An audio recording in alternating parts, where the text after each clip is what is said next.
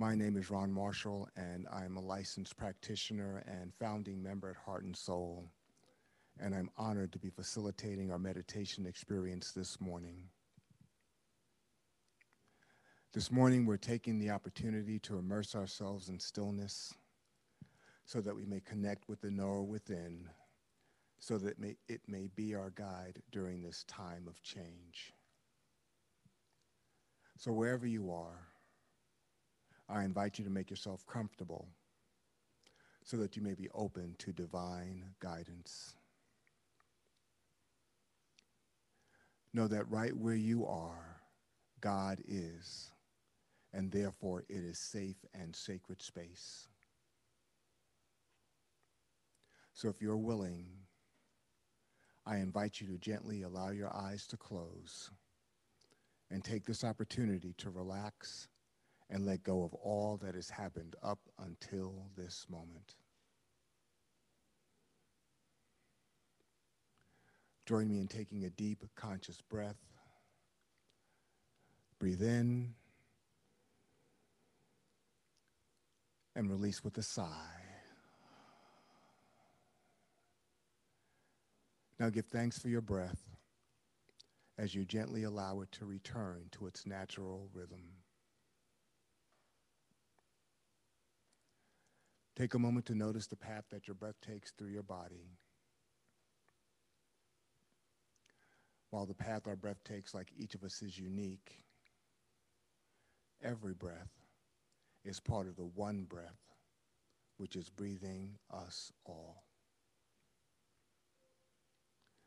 Let your breath be an ever-present reminder of your oneness with Spirit and its ever-availability as a guide and source of inner peace, love, and clarity, regardless of outer circumstances. As we enter the stillness, remember to focus on your breath, and I offer this affirmation as our guide. I have been that I have been. I am that I am. And I will be what I will be simultaneously.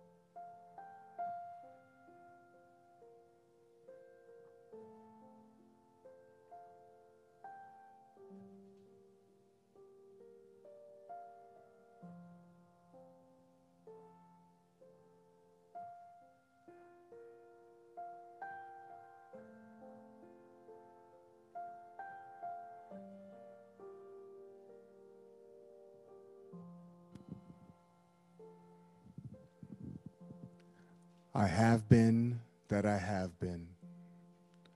I am that I am. And I will be what I will be simultaneously. I now invite you to return your awareness to the space that you're in. To do so, you might focus on your feet and notice and feel the support of the surface beneath. You might gently rub your palms together. Begin to expand your awareness and feel the space around you.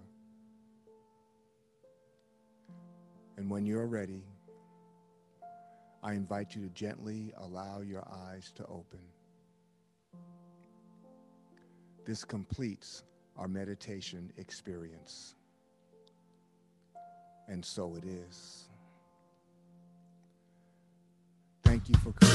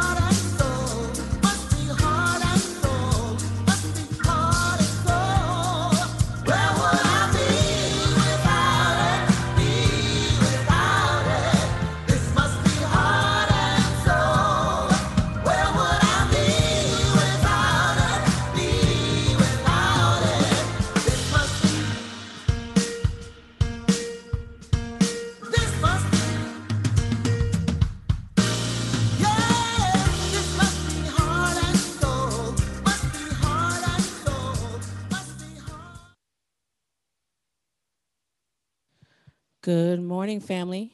Welcome to Heart and Soul Center of Light and our virtual Sunday service. Today is Sunday, February 21st.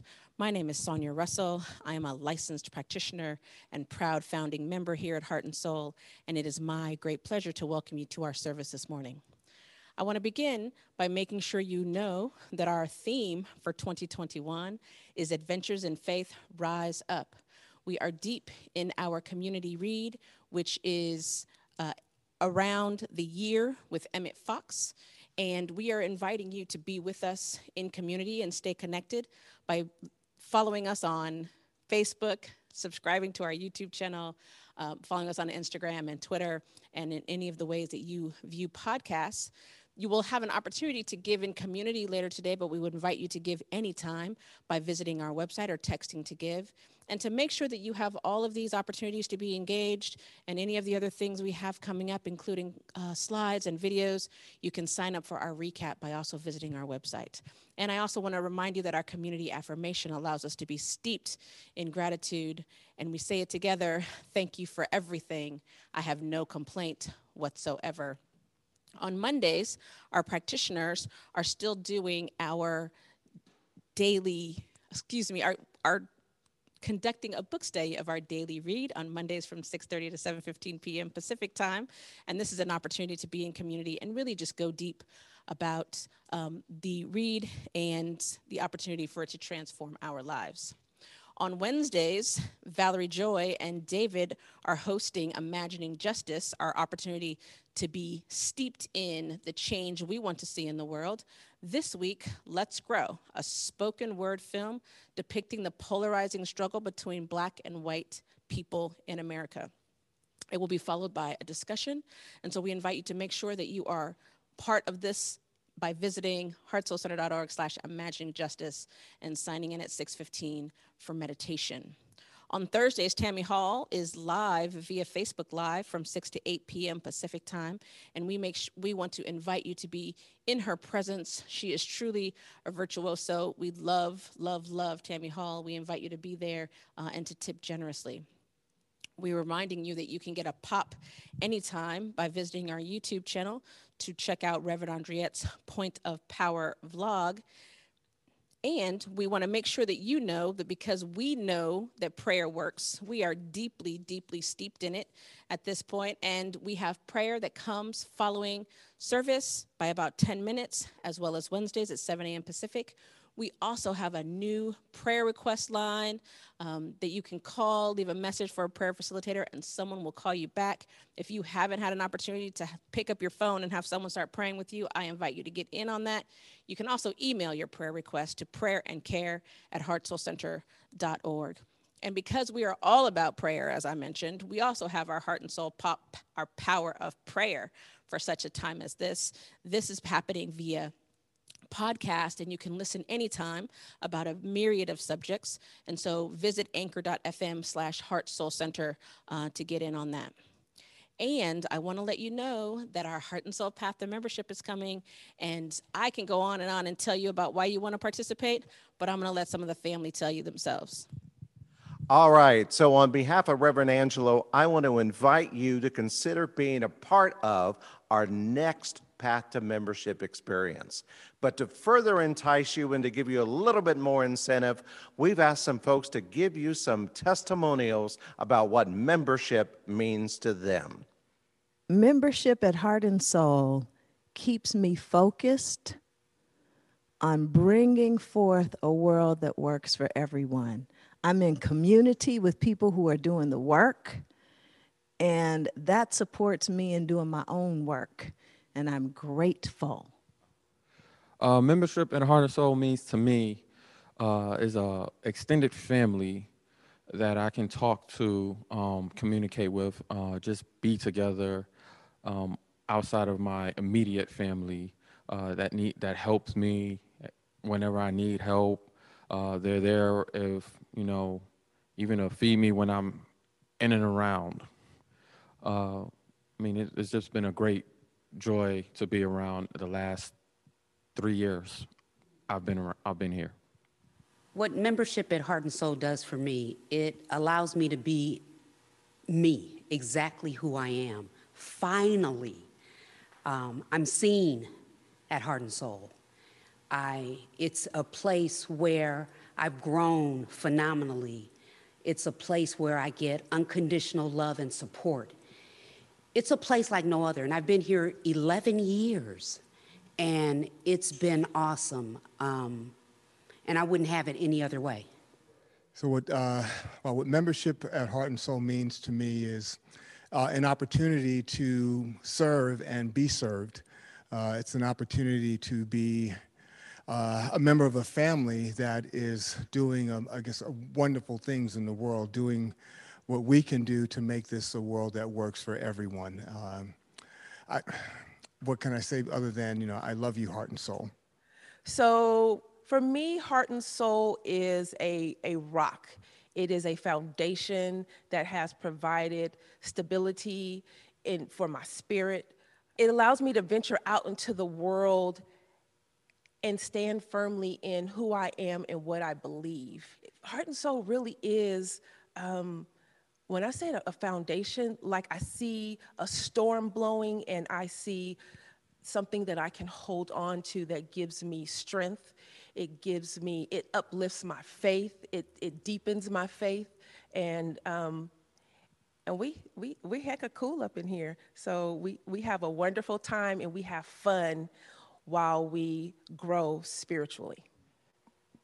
So there you've heard it from members of our community, some of whom have been around for a whole 11 years and some for less time. And for all of us, Heart and Soul Center of Light is not just a place to be, it's a way to be. And so we're inviting you to join us on March 20th, Saturday, March 20th, and Saturday, March 27th, back-to-back weeks for our Path to Membership experience. Come for the fun, stay to learn what Heart and Soul is for you. What a blessing. Thank you, family. So I invite you now to allow yourself to be present in this moment. We are going to take time to make sure that we are grounded in our vision, that it is who we endeavor to be on the planet. And so we like to make sure that we are grounded in it. And so together, family, we are a loving and compassionate, world-class teaching and empowerment ministry. Through a consciousness of universal God presence, we release all resistance, separation, and fear. We claim our personal liberation and accept the eternal availability of joy, love, and abundance. Through our intention to be love and spread joy, we engender reflections of the same and more in others. Our ministry is a gift to the world, which expands through our practice and dedication. We welcome all people, and together we make a quantifiable, positive difference on the planet. And so it is. And so now, family, I invite you to find your breath. Allow yourself to be fully present in this moment. Releasing the past. You can always pick that up later. Giving no concern for the future. This moment, right here, right now, this breath, this perfect moment is steeped with the perfection of God. God is all that there is. All that there ever has been is God. All that there ever will be is God. This moment is God, wholly, perfectly, and completely. I am one with the infinite power of the entire universe. We are all one with the infinite power of the entire universe. That which kept us while we slept and woke us this morning, that which rose the sun and brings the ocean to the shore, that which beats our hearts and circulates our blood. We are born of the infinite. Our skin is made of stardust. Without exception and regardless of appearances, God is working in our favor. I know this, I trust this, I rest, rule, and abide in it. My faith is unwavering. And so it is from this place that I speak this word on behalf of my beloved Heart and Soul Center of Light community, knowing and trusting and believing in the divine expansion of our lives. Remembering to remember that God is ever present, ever unfolding, ever available. And knowing, trusting, and believing that that goodness, that perfection is always available to us, closer to us than our very breath. And so I know that today and every day we have the opportunity to remember God, to remember our lives as blessed, to know that we are healthy and well, and that divine health and wellness is ours, to know that we are loved and lovable, that we are seen and in relationships where we feel safe, where we feel heard, that we are abundant with money to spend, save, and share, and that we remember to remember God in all things. And so I'm grateful. I'm grateful for the space that Heart and Soul Center of Light is, allowing us to be our best, most glorious selves.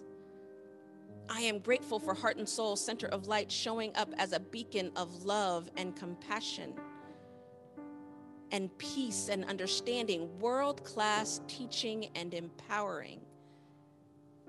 A lofty goal that we are always, always endeavoring to be at.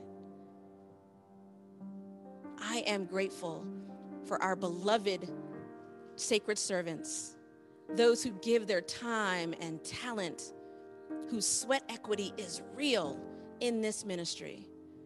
I am grateful for our ministers, our practitioners, our board, our beloved Reverend Andriette, for her power, for her presence, for her unapologetic authenticity.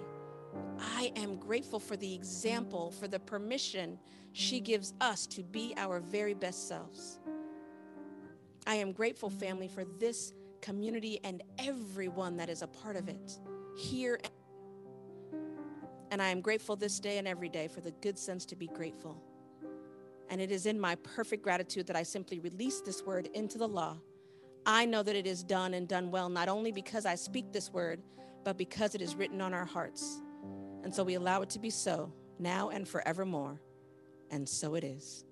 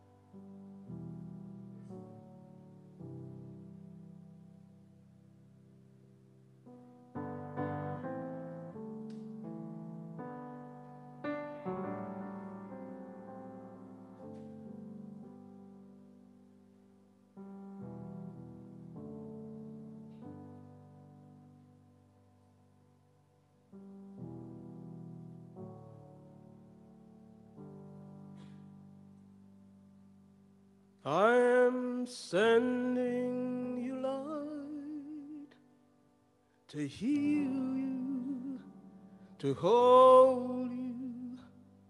I am sending you light to hold you in love.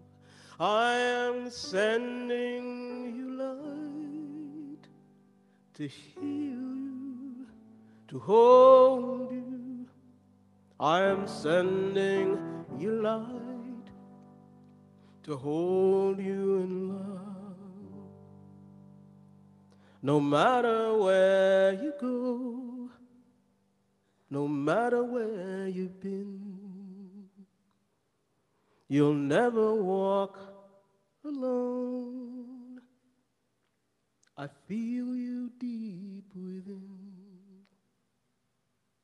So I am sending you light to heal you, to hold you. I am sending you light to hold you in love. I am sending you light to heal you, hold you.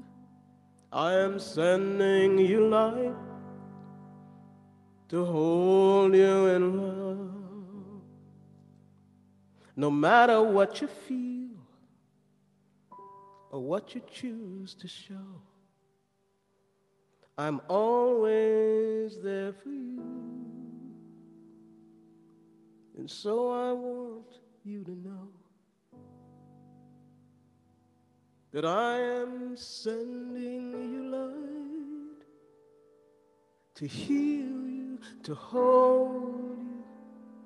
I am sending you light to hold you in love. I am sending you light to heal you, to hold you. I am sending you light to hold you in love.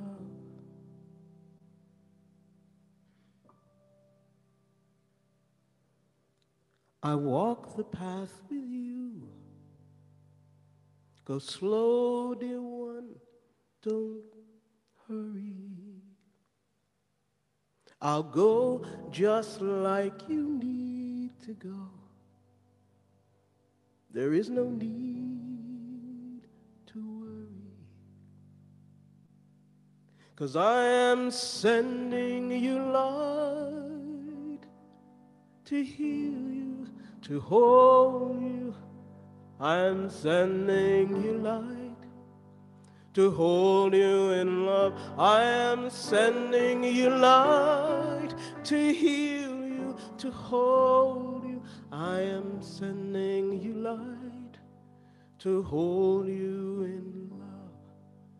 I am sending you light to heal you, to hold you. I am sending you light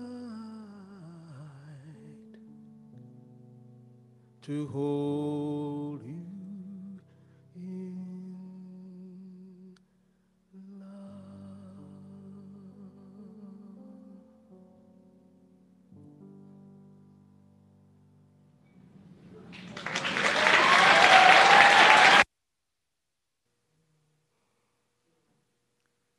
Good morning, heart and soul.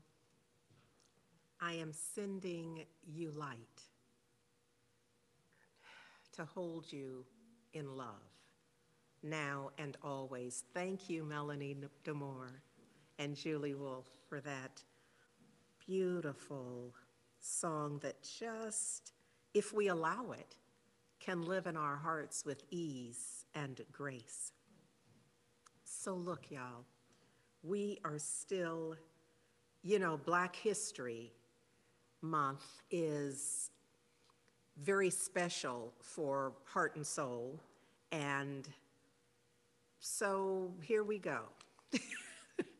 So again, reminding you of Matthew 22, because it is foundational to all that we are talking about this month, frankly, in all ways. This notion of loving beyond ourselves and the people who look like us and act like us and seem like us. The idea is that we will love our neighbors as ourselves, and neighbors, just in this instance, is everybody. That there's no separation, there's no delineation, there's no holding back. It's all of that. So we are, in effect, sending everyone love, to heal them, to hold them. Sending them love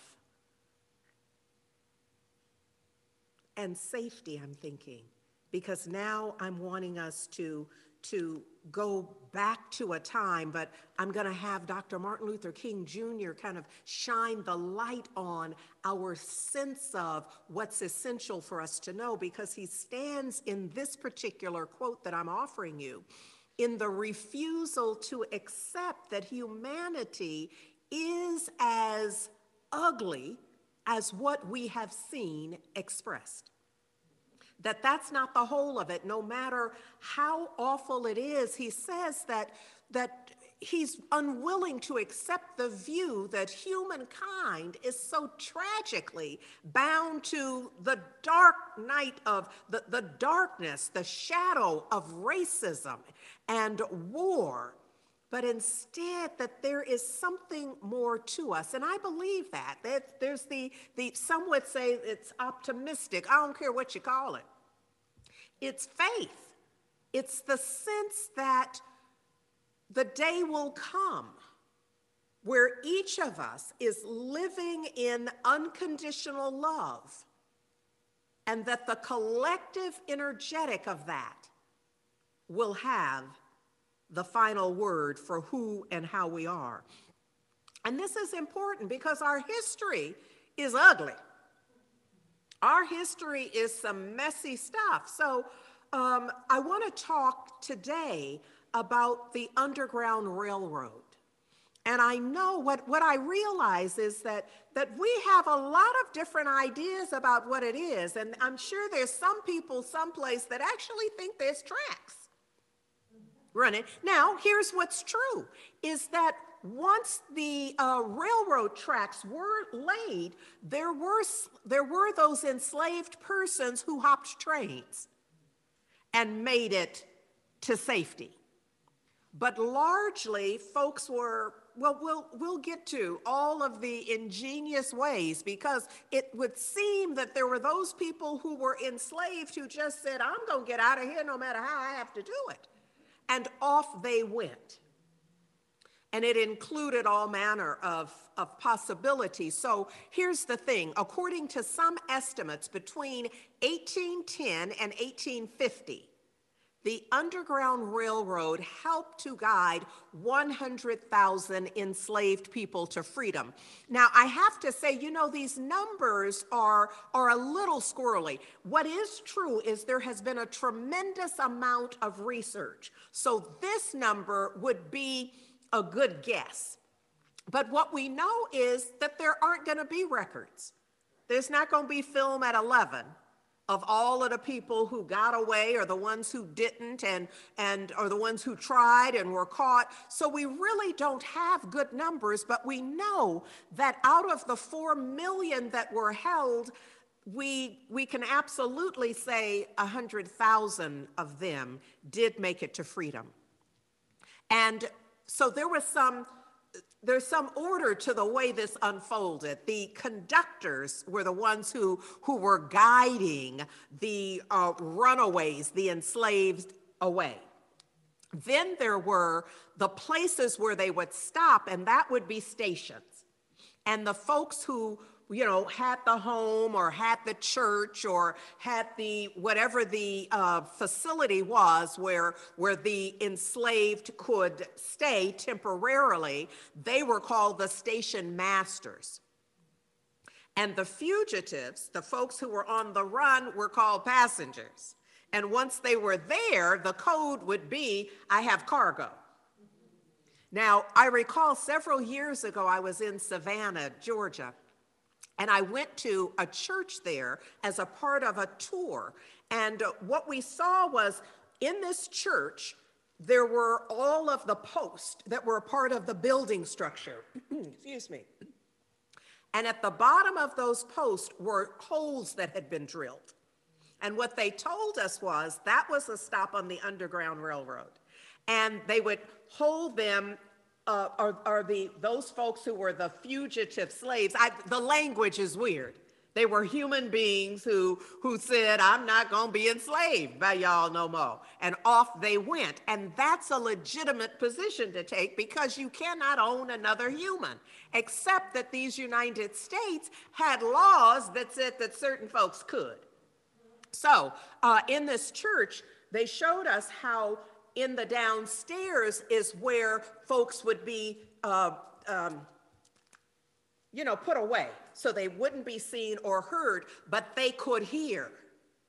So they could hear what was going on upstairs and they took us through a sense of how that would work. So what we know for sure is that it was really not highly organized in that way.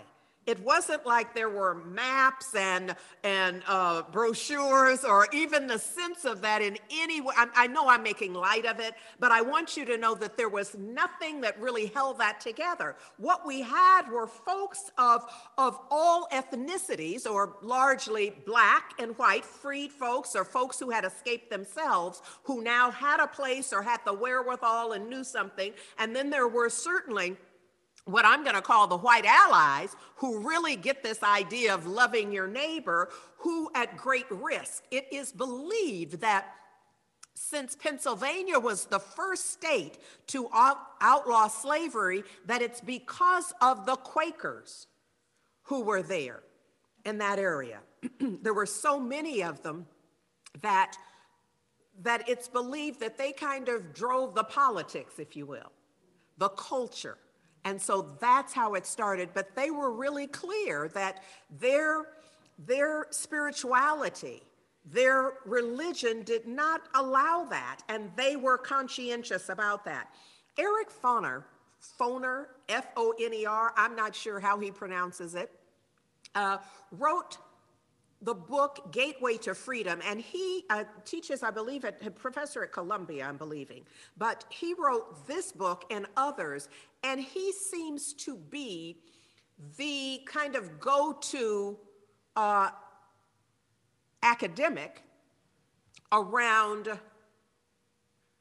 the Underground Railroad, and here's what he says. He says, in appreciating all that it took to to have the underground, for anybody to get free, for as many folks as did, he says to us that it may seem difficult to believe that slave owners and hired slave catchers prowled the streets of Manhattan before the Civil War. That may not be that hard for us because we know about David Ruggles and we know about others who, pardon me, who made their way. And we know that David Ruggles was right there toe-to-toe with some folks. So we have a sense of this, that what was happening was slave owners and slave catchers were walking the streets openly, carrying whips and pistols and manacles in order to reclaim their property.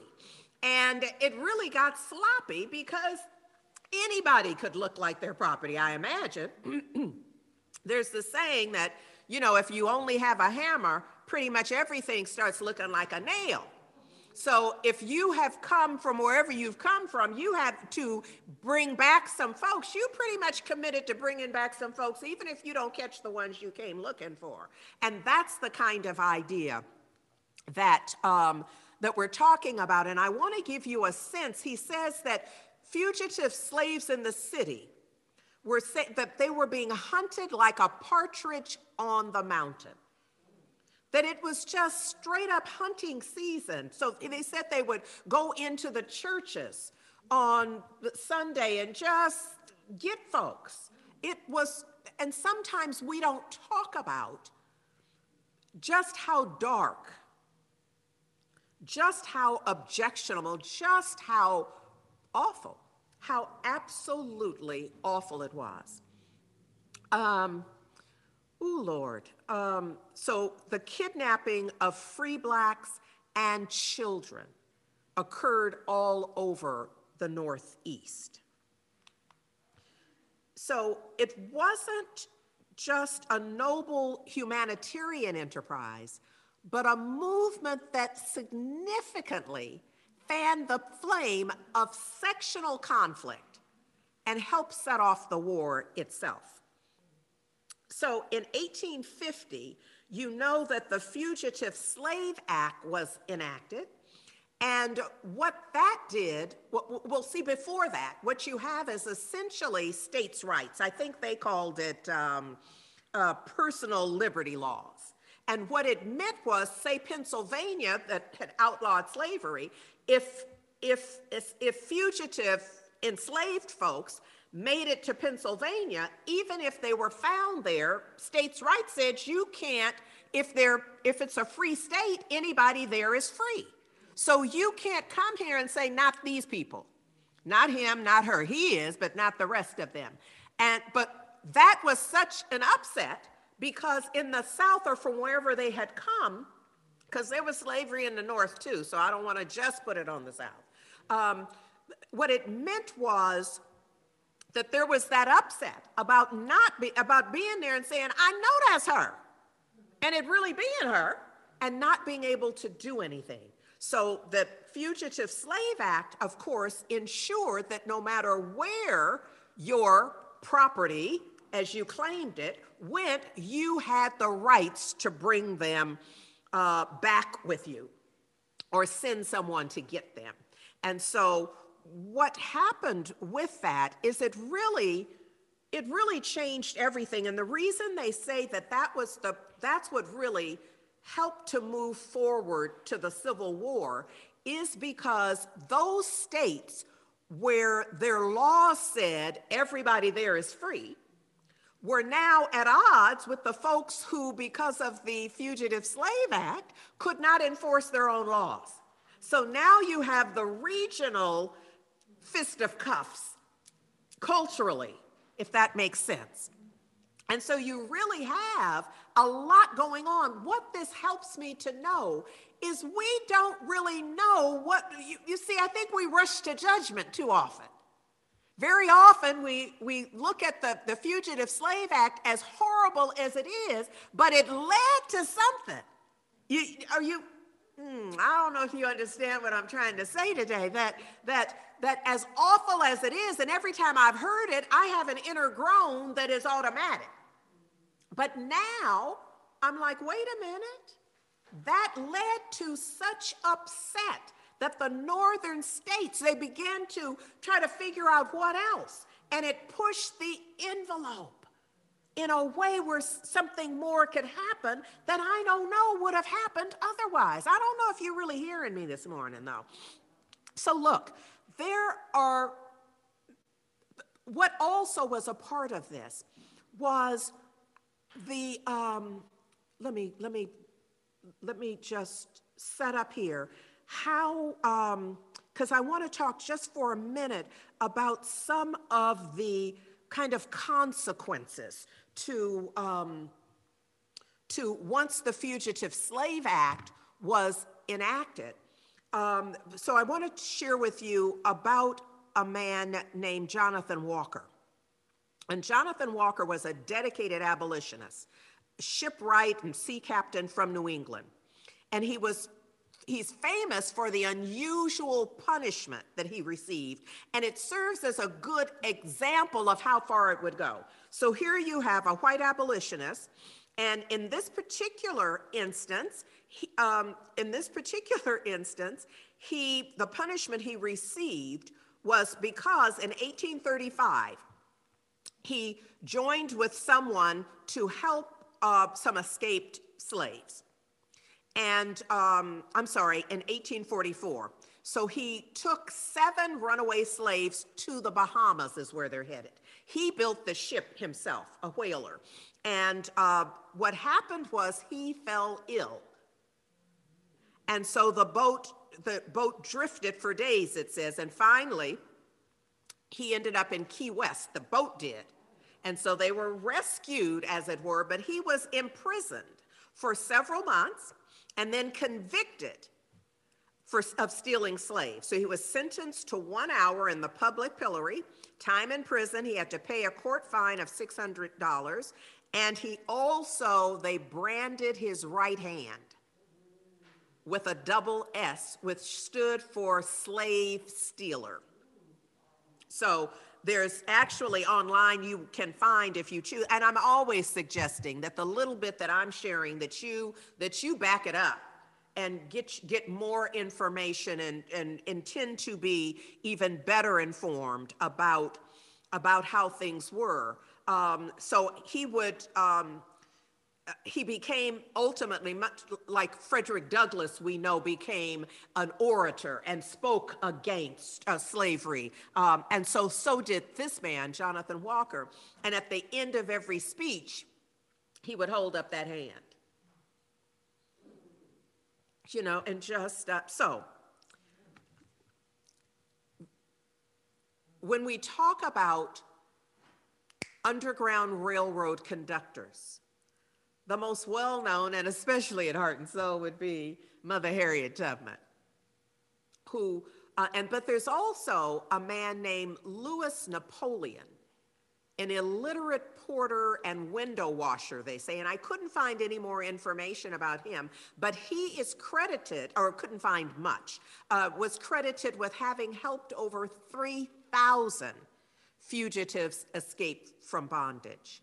And of course, the indefatigable David Ruggles, who just, he specialized, they say, in plucking slaves off ships in the New York harbor, which is where he connected with Frederick Bailey, who we know as Frederick Douglass, ultimately, and also in anonymous crowds of free blacks, he'd rush in again to rescue fugitive slaves in violent street battles, because I've already told you, they were accosting anybody. And so he got right in there toe-to-toe, is what we are to understand about how it all happened. So there are several places, like the home of Levi Coffin that is in Cincinnati, Ohio, and we begin to when you hear about the places where Underground Railroad stops were, stations were, you begin to get a sense of the expansiveness of the network. Network kind of implies more connection than historians are telling us absolutely existed. But what it meant, and this fascinates me, what it means is, Frederick Douglass said this. He said in his autobiography that when he would see white people, he would believe that they were after him. Now, I wish that we had to imagine what that's like. I really wish I had to spend 5 or 10 minutes trying to convince you that that could be true for somebody. But unfortunately, the moment any of us who are in, I don't even know what shade, but anybody who identifies as black, or often, I'm sure other ethnicities as well, when you see flashing lights in the rearview mirror, you become a Frederick Douglass, essentially. And so there's a part of me that really wishes that I had to stop and say, no, you don't know what I'm talking about, but imagine if you will. But unfortunately, you do know. And you didn't live in the 1800s. So, Lord, once it became clear that slavery was not going to die a natural death, and that's many of the abolitionists were believing that, you know, with their efforts and with the change in consciousness and the more people they talked to, that's what would happen. But instead, what needed to happen was the Underground Railroad, to really have a system to get, or a way for folks to get out. Now, because of the Fugitive Slave Act, there was no place in the United States where folks were really free at that time.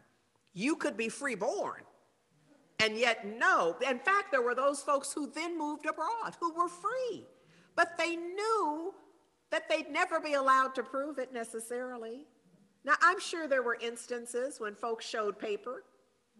And I always wondered when you'd see documentaries and, you know, reenactments and folks would show papers. And I mean, the consciousness of some would mean they just tear that up. I mean, you could see that, but you know that there'd be some people that wouldn't. Let's be clear.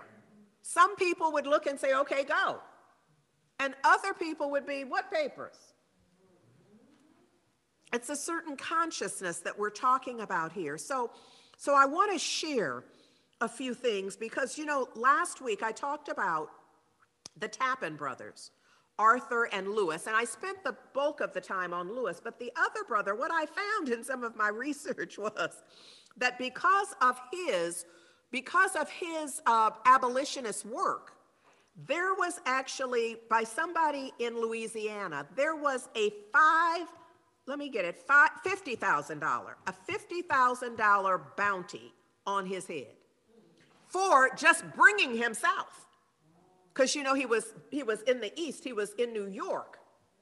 But for whatever he had cost in interfering, because they paid for court costs, etc.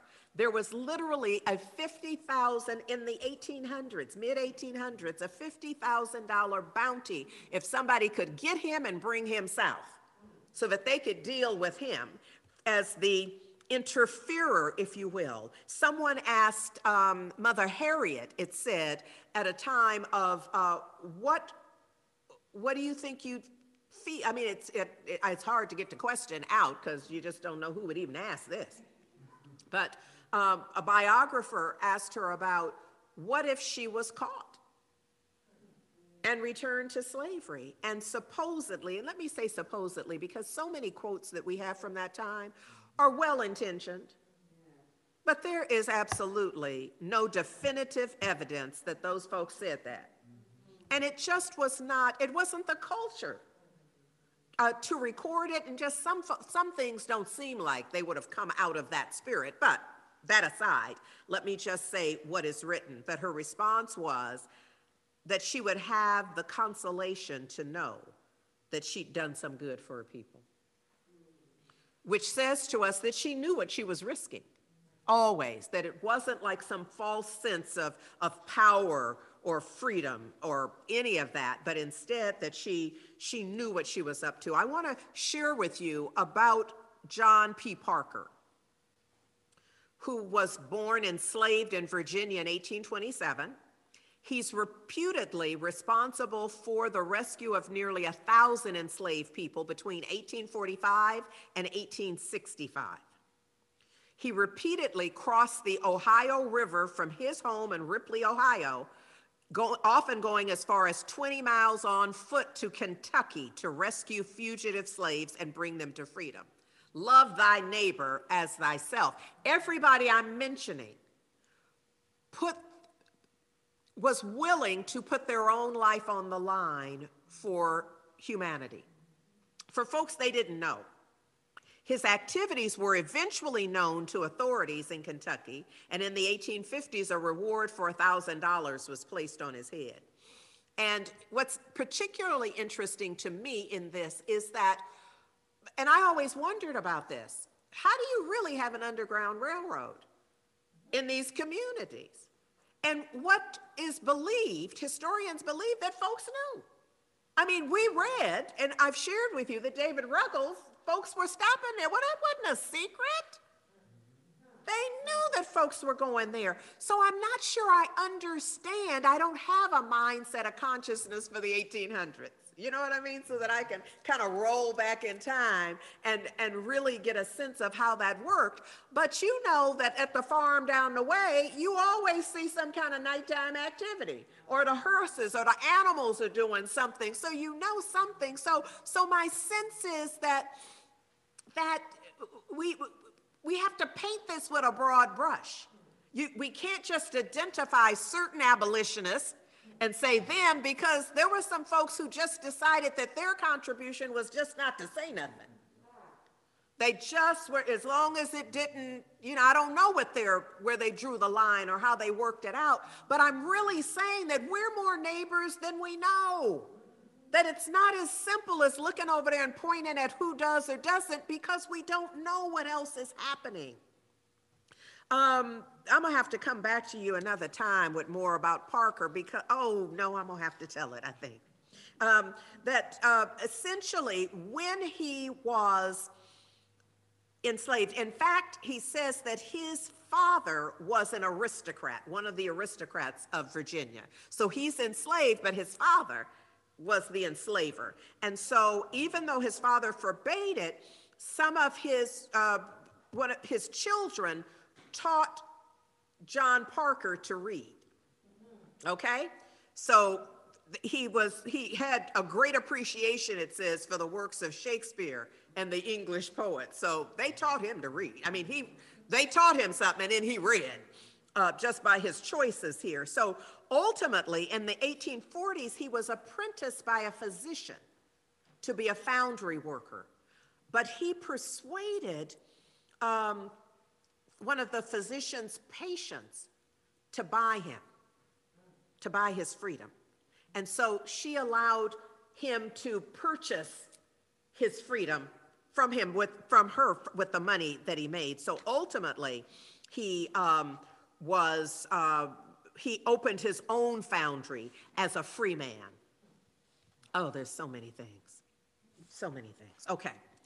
William Still is the other conductor that is so well known. So it's certainly Mother Harriet and William Still, who was played in the movie Harriet by, from Hamilton, played Burr, Leslie Odom Jr. I had it all morning because I love his work. So William Still is known. I want to share a particular story because he participated in the rescue of Jane Johnson, who had been enslaved, and she sought help from the society. Now, come on, Andrea, where's your note on the name of the society? The Anti-Slavery Society, I'm believing, is the name of it. And here's what happened.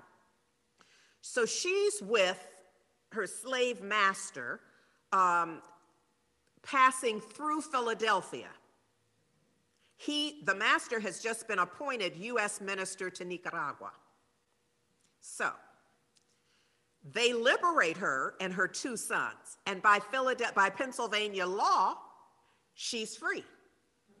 But her master sued. He sued William Still and 5 other African Americans for assault and kidnapping, and this was a high-profile case for 1855. Jane Johnson actually returned to Philadelphia. I try to picture all this in my mind. She returned to Philadelphia from New York and testified in court as to her independence in choosing freedom, because the case is that she was kidnapped, etc. So instead, she gives testimony that no, she asked for help, etc. And so she wins acquittal for Still and 4 others and reduced sentences for 2 of the men, probably around assault. He also, William Still, I did not know this, he challenged the segregation of the city's public transit system, which had separate seating. And he kept lobbying, and then in 1865, are you hearing me? In 1865, the Pennsylvania legislature passed a law to integrate streetcars across the state. So he's often called the father of the Underground Railroad, having helped as many as 800 slaves escape to freedom. Here's the other thing that I need you to know about William Still, is that years later, he was the youngest in the family, and when his mother escaped from slavery, she had to leave the 2 older boys. I think they're like 12 of them or something, but whatever. She was able to take the younger ones, but the older ones not. So years later, 46 years after she escaped, he meets his older brother. Now, one older brother was killed, but this one comes looking for help trying to find his mother and family.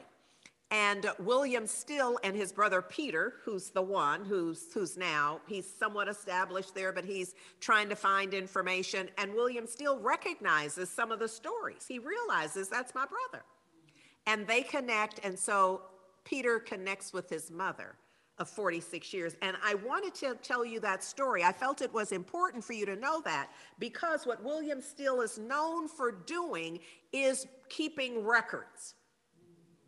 That's what he's known for, and it was born out of that experience with his brother, because he realizes that if he hadn't known some of that, he would not have even been able to claim his own brother and connect his brother with his mother. And he knew how important it was for these folks who had been so disconnected, that if he could keep records, and part of the record was everybody changed their name, so he would also keep, but what's the name they would know, so that there could be connection. And he hid them, of course, but that's an important piece to make those connections.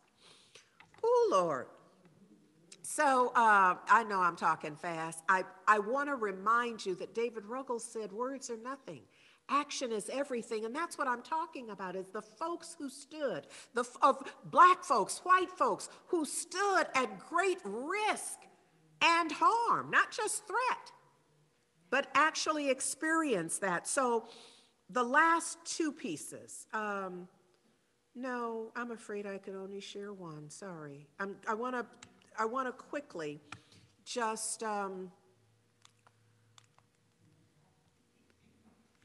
finish up with Mother Harriet.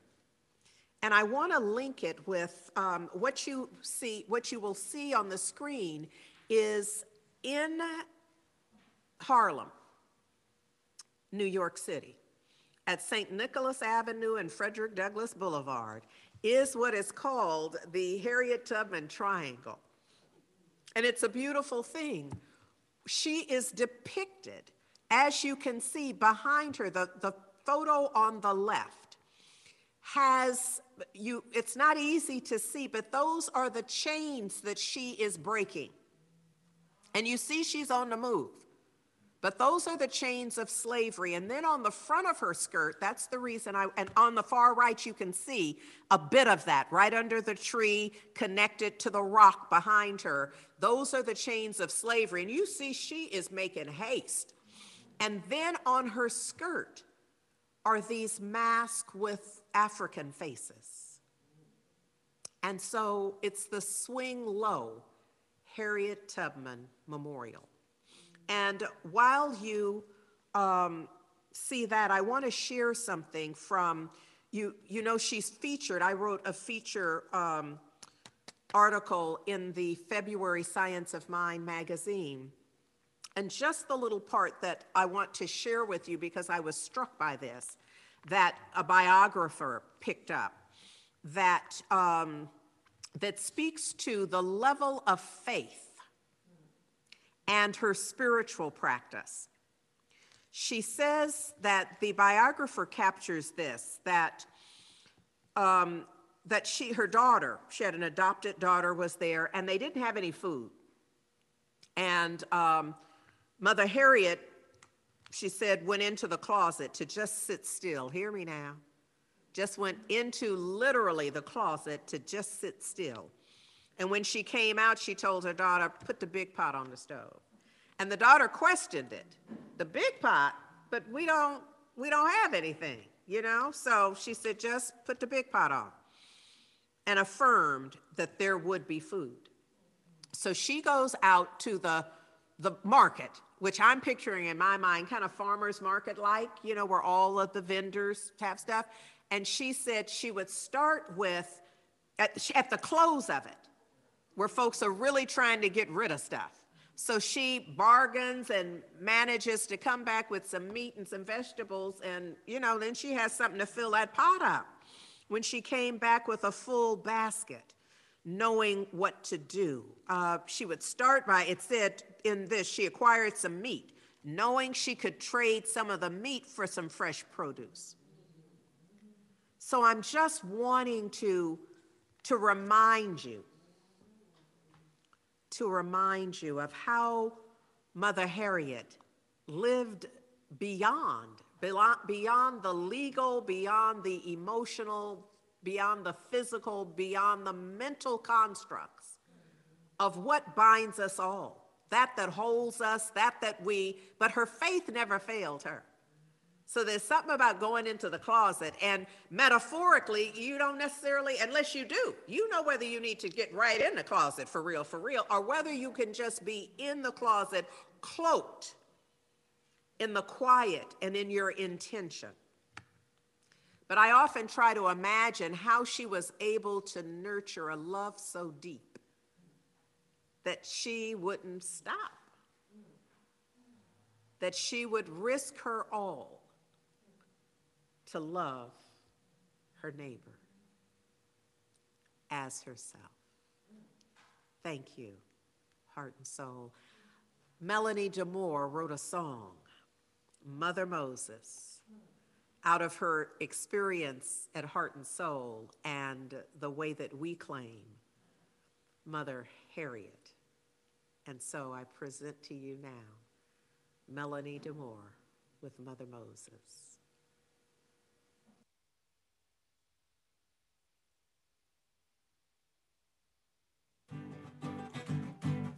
I'm gonna stand like Mother Moses stood and keep moving on. I'm gonna stand like Mother Moses stood and keep moving on. I'm gonna stand like Mother Moses stood and keep moving on. Stand like Mother Moses stood. I'm gonna lead like Mother Moses led and keep moving on. I'm gonna lead like Mother Moses led and keep moving on. I'm gonna lead like Mother Moses led and keep moving on. Lead like Mother Moses led and keep moving on. Keep moving on. Keep moving on. Keep moving on. Keep moving on. Keep moving on. Lead like Mother Moses led.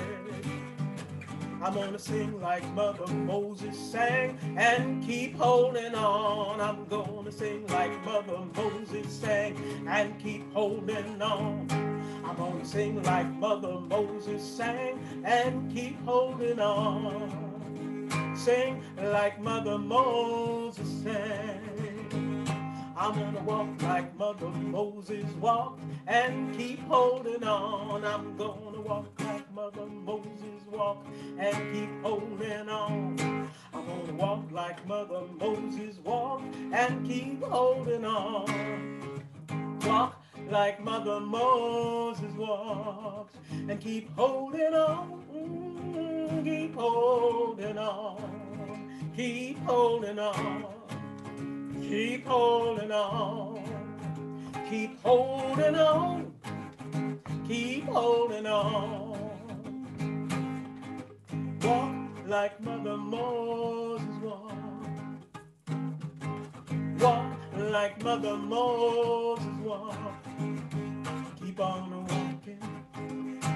Keep on going. Don't you give up. Don't you give up. You keep holding on. You keep holding on.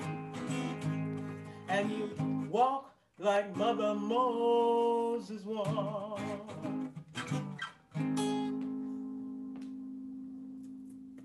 In today's world especially, it's not easy to keep a center going.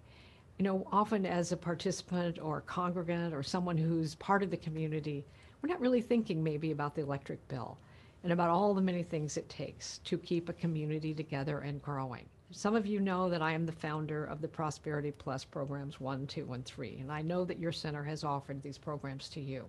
I'm a deep believer in tithing.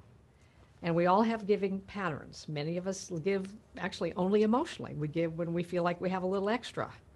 And then there's another kind of giving that's a regular repeated giving that comes with a percentage to it. And if it's not 10%, it's 5% or it's 6%, but it comes out of a decision to have circulation in your life. Planting in a beautiful place like the Heart and Soul Center of Light for the growth of a community that has nurtured you, can nurture you further, and more than that, can spread this wonderful message to a world that is deeply hungering, even if they don't know yet that they're hungering for it. So I invite us on this day to lean in and make a commitment for percentage giving over the next year. And then turn around every 3 months and take a look at what's happening in your life. Something happens when you're a regular giver. And each month, as you're receiving your income, a portion of it goes to support. It changes the way you feel about yourself. It changes your level of expectation of good in your life. It changes your sense of worthiness and your connection with the very source of your life. Good morning, family. And so as Reverend Andriette pointed out in the very beginning of her talk, we have before us an opportunity to love beyond ourselves, to love our neighbors as ourselves, and to send everyone love and safety. And that's what we're about here at Heart and Soul Center of Light, putting our arms around everyone. And we do that through our giving. And at Heart and Soul Center of Light, there are many ways in which you can give. You can send a check to Heart and Soul Center of Light at 5627 Telegraph Avenue, number 405, Oakland, California, 94609. You can also give online, setting up a recurrent gift or a one-time gift as you see fit at heartsoulcenter.org/give. Last but not least, you can simply text the word give to 510-500-5849. And it's important that we maintain the right consciousness for our giving and thereby blessing our good before it is even given.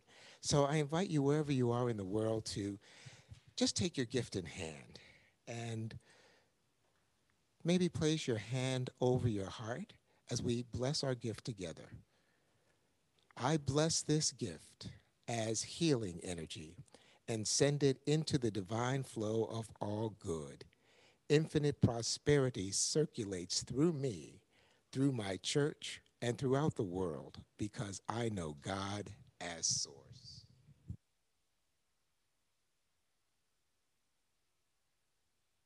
Here to just remind you about how to continue to be engaged, beginning with our around the year with Emmett Fox review with our practitioners. I wanted to make sure I let you know the start time is actually going to be 6:15. We've had to make an adjustment because world-class teaching and empowering means we have all kinds of stuff going on around here. So 6:15 p.m. is when we will begin on Mondays with Around the World with Emmett, Around the Year with Emmett Fox. You can visit heartsoulcenter.org/Monday review to join. Imagining Justice happening on Wednesday with Valerie Joy and David Let's Grow, a spoken word film depicting the polarizing struggle between Black and white people in America, followed by discussion. That begins at 6:15 Pacific with meditation. Tammy Hall is live on Thursdays from 6 to 8 p.m. Pacific via Facebook Live. Make sure that we are supporting our sister and tipping generously, because we recently moved. If you're considering a gift for our new church home, gift cards are a great idea at any of these familiar retailers. And we still have a few items on our original Amazon wish list, heartsoulcenter.org/wish list. We are supporting Marcus Books, the oldest independently owned Black bookstore in the country, as well as delicious Jamaican cuisine at the Town's Gathering Space, Kingston 11. Make sure that you're supporting both of these organization families. We want them to be around. Our youth and family has two arms. The Pulse, ages 13 to 18, meets via Zoom at 11:30 Pacific time on Sundays. You can email the Pulse at heartsoulcenter.org for access. And our youth and family village, ages 4 to 12, is still engaging in fun and meaningful videos that are asynchronous. heartsoulcenter.org/watch YFV is how you can access them. Our prayer and care village is making sure that we have a myriad of ways to access prayer, because we know that prayer works. 10 minutes following the conclusion of our service today, as well as 7 a.m.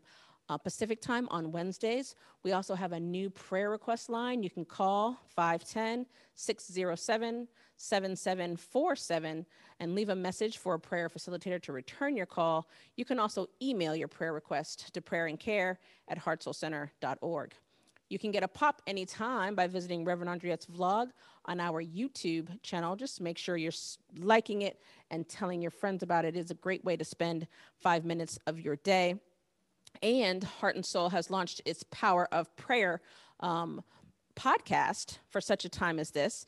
It happens on all the ways in which you access podcasts, but there are prayers for many different situations that we're inviting you to be a part of and allow yourself to carry prayer in your pocket.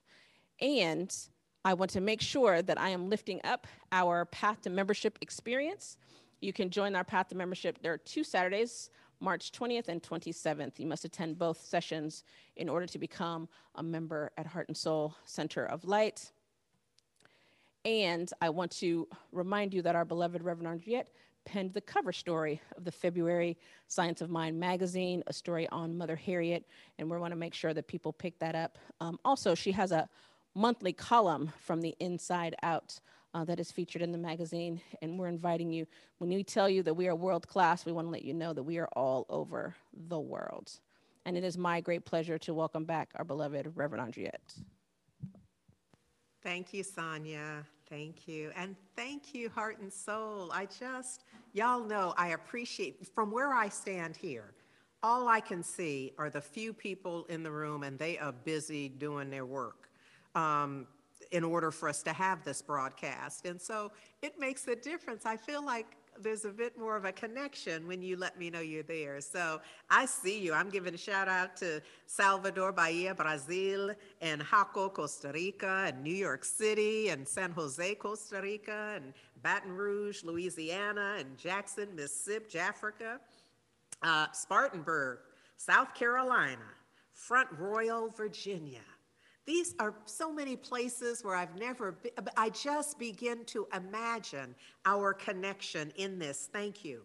Detroit, Michigan, St. Louis, Missouri, Atlanta, Georgia, Connecticut, Aurora, Colorado, Tucson, Arizona. Shout out to Las Vegas, Los Angeles, Salida, California, and the Greater Bay Area, Capitola and Sacramento, and certainly right here, our home expanded community, Richmond, San Leandro, Oakland, San Jose, Walnut Creek, Alameda, Union City, Berkeley. I see you, and I'm so grateful that y'all are here and that we are doing this thing together, because it really is about healing all discord of every nature.